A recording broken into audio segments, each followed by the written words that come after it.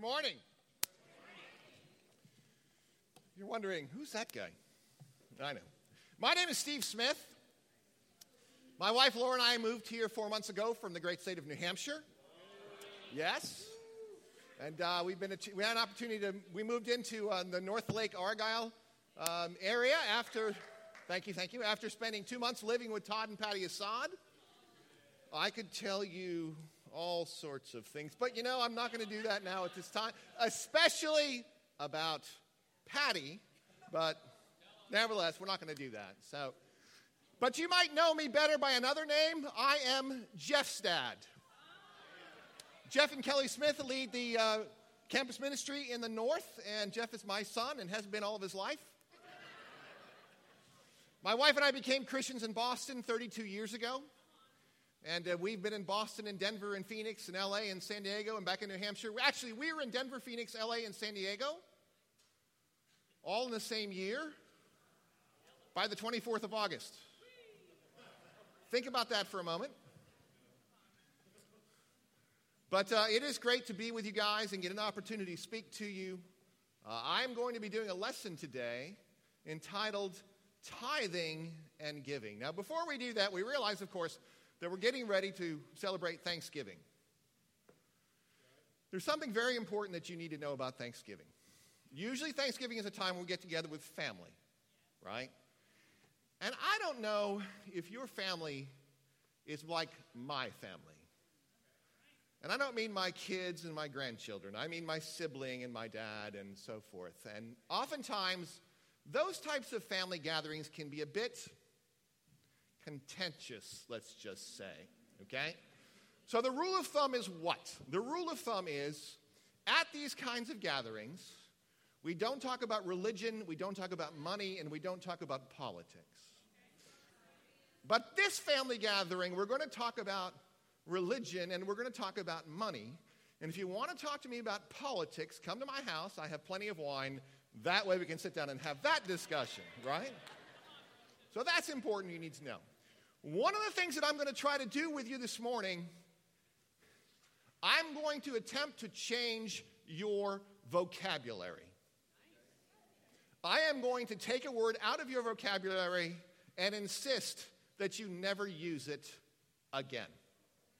With me so far? Now, let's talk about this.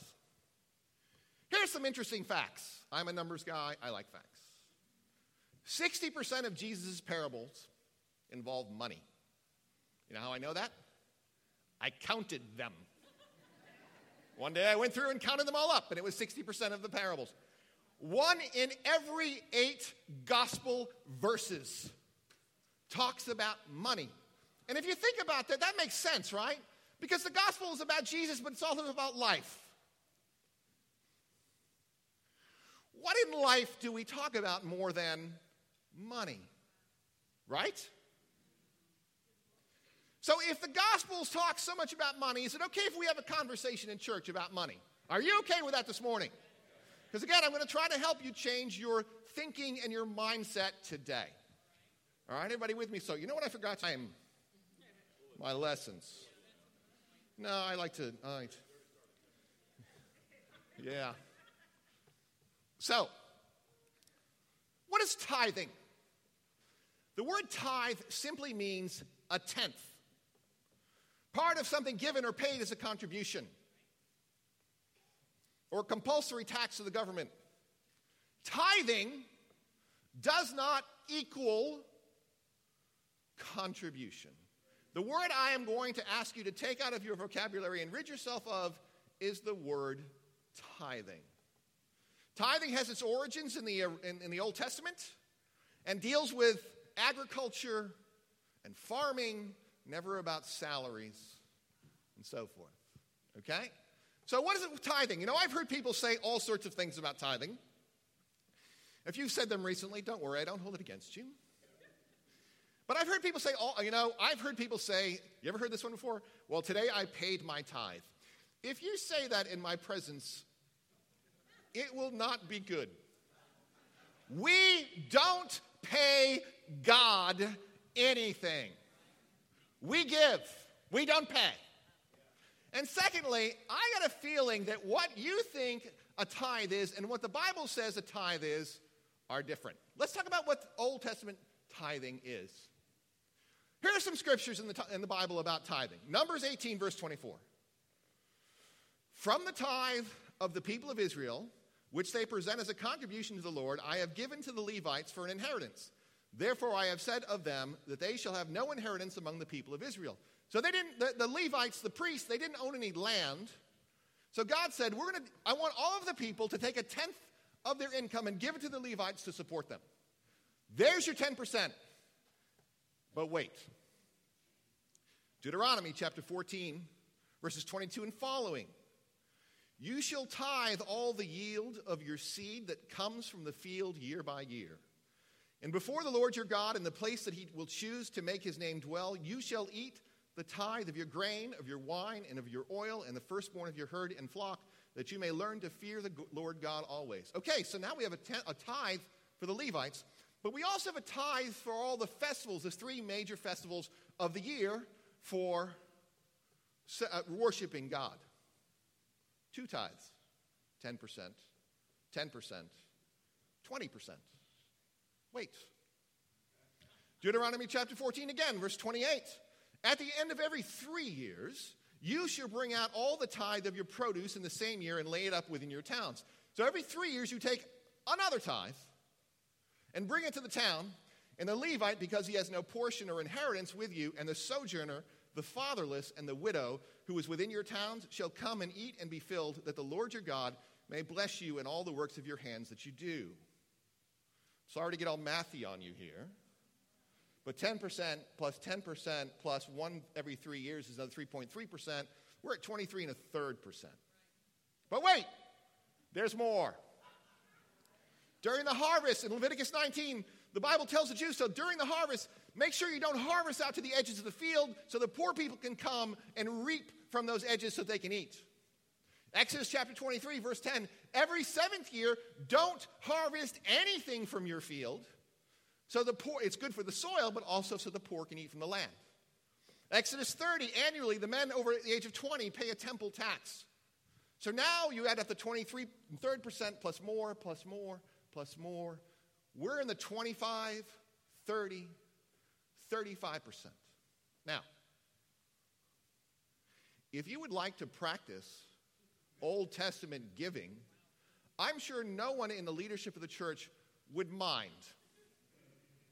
Okay? And these calculations are based on the involuntary requirements of the Old Testament and has nothing to do with sin offerings and thank offerings and wave offerings and so forth. You follow me so far? So if you want to use the word tithe properly, as if we give like the Old Testament Jews did, bring your checkbook. Because we're talking about 35% or more. You with me? Okay. The Bible does not teach that the people of God gave 10% under the Old Testament. They gave way more. But as we are not bound to Sabbath laws or to food laws about what we can and can't eat, Christians are not bound to follow Old Testament law, especially when it comes to tithing. This is getting dangerous, isn't it? The New Testament does not discuss tithing as a Christian requirement. In fact, you can go back and do some research about tithing in the U.S. Christian churches, and you go back about to the 1860s, is where this became a concept again. I think, as somebody who works in church finances, that this is a good thing. Because giving should be from the heart, not an obligation. So it's that time of year again where we go out and buy a whole bunch of gifts for people, right? Some gifts that you buy are for people that you don't necessarily want to give a gift to. But unfortunately, if you don't give them a gift, there's going to be a crisis. And so you buy them a gift anyway. Right? No? You guys? No, we do that, right? So here's the deal about that. Sometimes I'll give some. So we had a couple over for dinner a couple of weeks ago. And we serve wine at my house. I used to be in the wine business, and so we drink a fair amount of wine at my house. And so one of the things I did is at the end, they liked this wine, so I gave them a bottle of wine. And the response is, you don't have to do that. Anybody ever got that when you give somebody a gift? You didn't have to do that. And my response, and you feel free to use this one, if I had to do it, it wouldn't be a gift. Go ahead. You can put that one, you can use that one. I hate that. Of course, I did it because I wanted to, not because I had to. So, now we're out in no man's land. There are no requirements other than to be sacrificial. So what do? You see, before we go and I show you the rest of the scriptures, this is really what true Christianity is about. It's being motivated from the heart. You know, Todd said something this morning interestingly earlier, and I totally agree with, which is unusual. And he said that if you're doing things because you're supposed to, you will fail. And any of us who have been Christians for a long time know exactly what that means. That means if I'm doing it because I'm supposed to do this, and you know, one day you go, this is dumb. Why am I doing this? The idea, not only behind giving, but behind everything we do as a Christian, is are we motivated from the heart? So why do we do this? Why should we give? Giving is not for God. Giving is not for God. It's for us. Look at Matthew chapter 14. Turn to Matthew 14, starting in verse 13. This is an interesting story. You know, I'm one of those people who likes reading his Bible and looking at things kind of oddly, like sideways. Like if I was standing watching Jesus and his disciples interacting, but not from the point of Jesus and not from the point of the disciples, but sort of from just watching, what would I see? So here's one for you. So Matthew 14 and verse 13, it says, "Now when Jesus heard this, he withdrew from there in a boat to a desolate place by himself. But when the crowds heard it, they followed him on foot from the towns. When he went ashore, he saw a great crowd, and he had compassion on them, and he healed their sick. Now when it was evening, the disciples came to him and said, this is a desolate place, and the day is now over. Send the crowds away to go into the villages and buy food for themselves," because they were really compassionate people, but they were practical. That's a practical thing. But Jesus said, they need to go. It wasn't that funny, but anyway, they need to go. Wow. They need to go away. You give them something to eat. They said to him, we only have 5 loaves and 2 fish. And he said, bring them here to me. Then he ordered the crowds to sit down on the grass, and taking the 5 loaves and the 2 fish, he looked up to heaven and said a blessing. Then he broke the loaves and gave them to the disciples, and the disciples gave them to the crowds. And they all ate and were satisfied. And they took up 12 baskets full of broken pieces left over. And those who ate were about 5,000 men, besides women and children. Okay, big crowd. 5,000 men, women, and children. How many people? 20,000? 10,000? More than 5,000. Big crowd of people. Jesus and the 12 and 5, 10, 15, 20,000 people. So if you were one of the crowd, unless you had a front row seat, this miracle just completely, you have no idea what had just happened. Okay, so here's the deal. So Jesus is traveling around, and he's traveling around Galilee. Now, interesting little history about Galilee is that Galilee had roughly 204 towns and villages with a population of 15,000 people or more. That's way more people than where I live in North Lake. There were people everywhere. And they were following him and pestering him and asking questions and begging for healings and so forth. And so Jesus got tired. And so he decided to head to the other side of the lake to rest and to pray and, of course, to eat.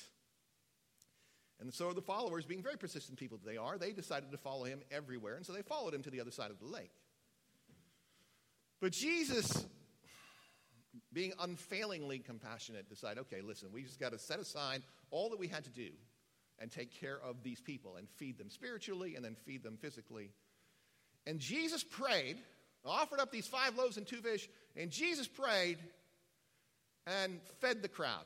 Now, if you're in the back, not of this room, but of the crowd of 20,000 people, right? You have no idea what happened. You just think, wow, these guys brought a lot of food with them. Man. Right? The only thing you see really are the few people up front might have noticed what happened, but most people have no idea. This miracle wasn't for the crowd, other than the fact that they got fed.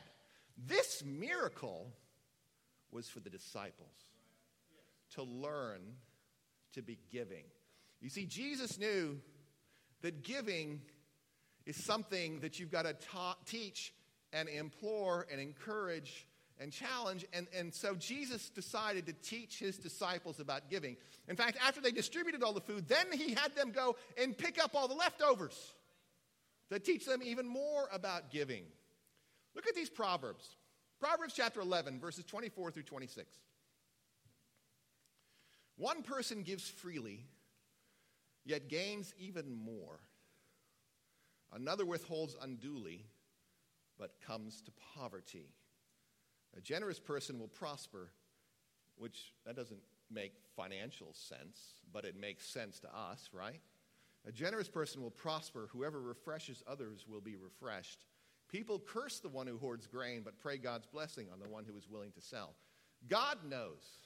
I mean, when our kids are little, right? I remember when Jeffrey was little, and there were stories about that too, but that's another time. But when kids are little, we love it when they finally learn to be giving, right? We are over, I mean, you've seen those kids, right? They're not, your children would never, ever, ever be selfish. I know that. Never. But other people's children would be selfish. And you see it, and you see that, and it's like, ooh. But when you see children learn giving, because we teach it to them over and over and over again, right? Well, God is trying to teach us to be the same, because he knows that we ourselves will be refreshed if we refresh others. So giving, one of the reasons that God wants us to give, not only of our time and of our, everything, but also of our money, is because he knows it's good for the soul. God doesn't need our money. Heaven does not have currency. We help others who are in need spiritually. We help others who are in need physically. That's one of the reasons that we give. Point number 2. Giving helps us overcome materialism. Now, maybe this is something that you do. You're reading a passage, right? And there's a couple of verses in that passage that make absolutely no sense whatsoever. What do? Keep reading. Is that what we mostly do? Okay, well, I don't really. Okay, let's just keep going. I'm sure there's some good stuff somewhere else. So I was doing that one day, and there's a passage that I came across, and I read it, and then I stopped and went, okay, I've read this passage 500 times. I have absolutely no idea what that verse means. So let's figure it out together. Matthew chapter 6. Matthew 6, verse 19. Everybody with me so far? Not bored to death yet? Okay, good. All right. Do not store up for yourselves treasures on earth where moths and vermin. I'm glad we started using the word vermin again. Moths and vermin destroy, and where thieves break in and steal. But store up for yourselves treasures in heaven where moth and vermin do not destroy, and where thieves do not break in and steal. For where your treasure is, there your heart will be also. Okay, well, that's easy. I get that. The eye is the lamp of the body. If your eyes are healthy, your whole body will be full of light. But if your eyes are unhealthy, your whole body will be full of darkness. If the light within you is darkness, how great is that darkness? Okay, let's just keep reading. No one can serve 2 masters. Either you will hate the one and love the other, or you will be devoted to the one and despise the other. You cannot serve both God and money. I get that. That makes sense. You can't serve God. Money can't be your God. We understand that, right? So no, wait. What about that stanza there in the middle? Is he talking about seeing an optometrist? Well, optometry hadn't quite been invented yet, so no. Okay, so how do we figure out what this verse means? All right, let's use some basic Bible study tools. Write this one down. If you want to learn how to understand the Bible, learn these 3 words. Context is king. That's not funny. It's true. I mean, it is true. People, they got guys over here on the right just laugh at everything. What is that about? I know what it is. I know what it is. So sometimes the speakers who come up here, you have to laugh because, their jokes aren't very good. But I get that. So anyway. Other speakers. That's what I mean. But anyway, so there's this passage and it doesn't make any sense. Context is king. What's the context of the passage? Well, the first, right above it, is this passage about money. Right? It's about not having your treasures on earth, but your treasures in heaven. About money and priority, okay? And the passage right after that is about not serving 2 masters, about not serving money over God. It's about money and priority. So if the passage before it and the passage after it are about the very same thing, I guarantee you that the passage in the middle is about that. So what's he talking about? Let's read it again. The eye is the lamp of the body. If your eyes are healthy, your whole body will be full of light. Well, what do your eyes do? You see, you focus, it captures your attention, right? I believe this passage is talking about what you focus on, what you desire.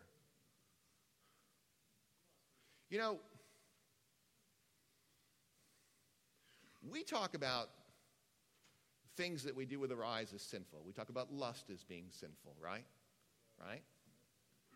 But Ephesians 5 and verse 3 says that greed is idolatry. Now, that's not a passage we hear very much. Greed. You see, a problem with we live in a country that's all about materialism. It's funny moving to a new state and a new place, right? Because you get to see the commercials that they show locally. Furniture commercials and car commercials. Every place, they're just really crazy, right? But they're trying to capture your attention, okay? So what is it that captures your attention? Are you captivated by the things that you want? Are we captivated by material things? This is what Jesus is talking about here. And the interesting thing is, we don't have to be rich to struggle with greed, do we? Being rich in life does not, being rich or being poor doesn't mean poor people, how can they struggle with greed? Trust me, if you've been to poor countries, you realize they do too. We live in a world that loves money. I can say to you today that I am the richest man that you know. You know how I know that? Because I have a God who loves me. I have a wife who loves me. I have children who love me. I have grandchildren who love me. I have brothers and sisters who love me. What more do I really need than that? Isn't that what makes us rich? You see, giving helps us overcome the material world because it helps us put our priorities in order, doesn't it? It's good for the heart. It's good for the soul. I was in a meeting the other day, and somebody said something about missions, about giving to missions. And I work with a lot of churches around the country, and not all of them participate in giving to missions outside of their local area. And I am the kind of person, I'm saying, you know what, we need to give to others, not even just in our own church, but to others as well, because it's good for the soul. Because there are churches, say, for example, in Europe, or there are cities in Europe and in Russia, and these places that don't have They can't afford anybody to be on staff, and yet millions of people live in those cities, right? It's good for the soul for us to give. Giving helps us overcome all the material trappings that we face every moment of every day, and we do. Okay? Point number 3. Giving helps promote the gospel. I'm going to say something here that I can say that other people can't say. Look in 1 Corinthians chapter 9. This is one of my favorite things. So Paul is preaching to the church in Corinth, and Paul is defending his job. People have said, you're not really an apostle. Why should people support you? Who do you think you are? And so Paul writes a letter to the church in Corinth. And in 1 Corinthians 9, he essentially spends the whole chapter defending himself. Okay?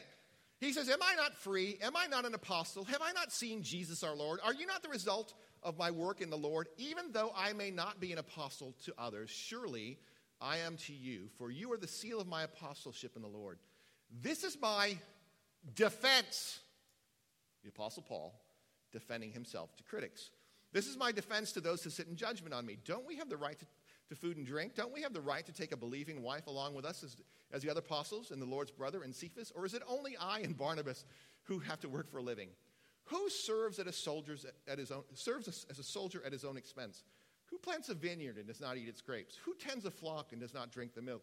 Do I say this merely on human authority? Does the law say the same? Doesn't the law say the same thing? For it is written in the law of Moses, do not muzzle an ox while it is treading out the grain. Is it about the oxen that God is concerned? Surely he says this for us, doesn't he? Yes, this was written for us because whoever plows and threshes should be able to do so in the hope of sharing in the harvest. Now this is Paul talking to the church in Corinth that he started, that he birthed, that he baptized the leaders. If we have sown spiritual seed among you, is it too much if we reap a material harvest from you? If others have this right of support from you, shouldn't we have it all the more? But we didn't use this right. On the contrary, we put up with anything rather than hinder the gospel.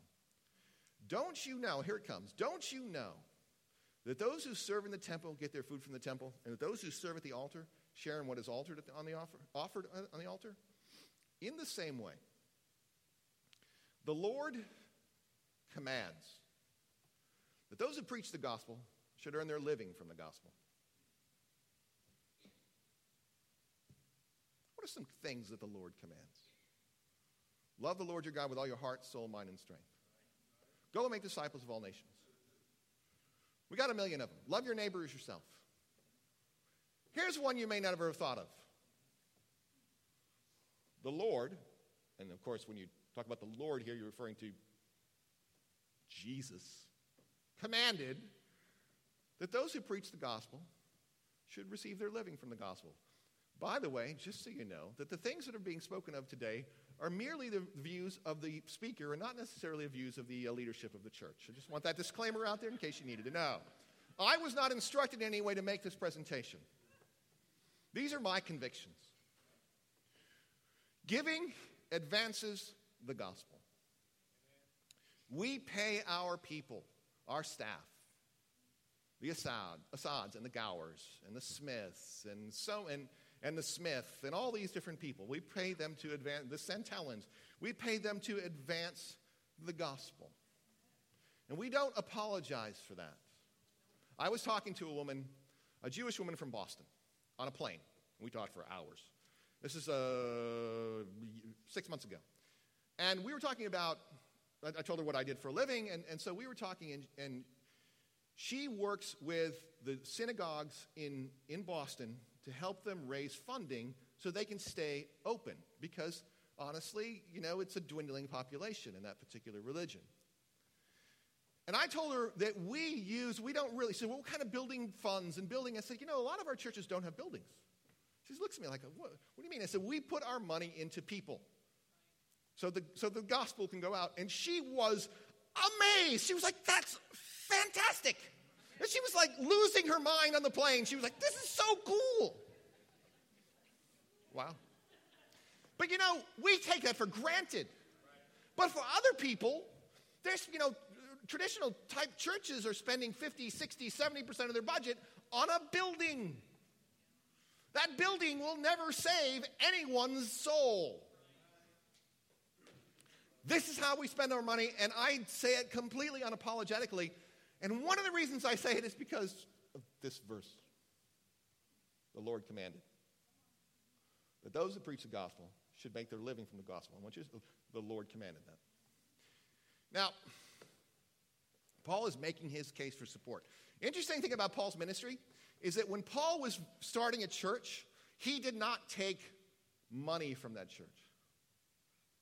You see this pattern over and over again, and you might not look for it but because of what I do, I find it interesting. But he would ask for support for churches from which he already started after he had left them. Because that's why he says, listen, I didn't take advantage of this with you while I was there. Paul wasn't in it for the money, but he needs to carry on the work. You know, I was in the ministry for 5.5 years, and I was full-time with the church in administration for another 13. Let me tell you something. It is a difficult job.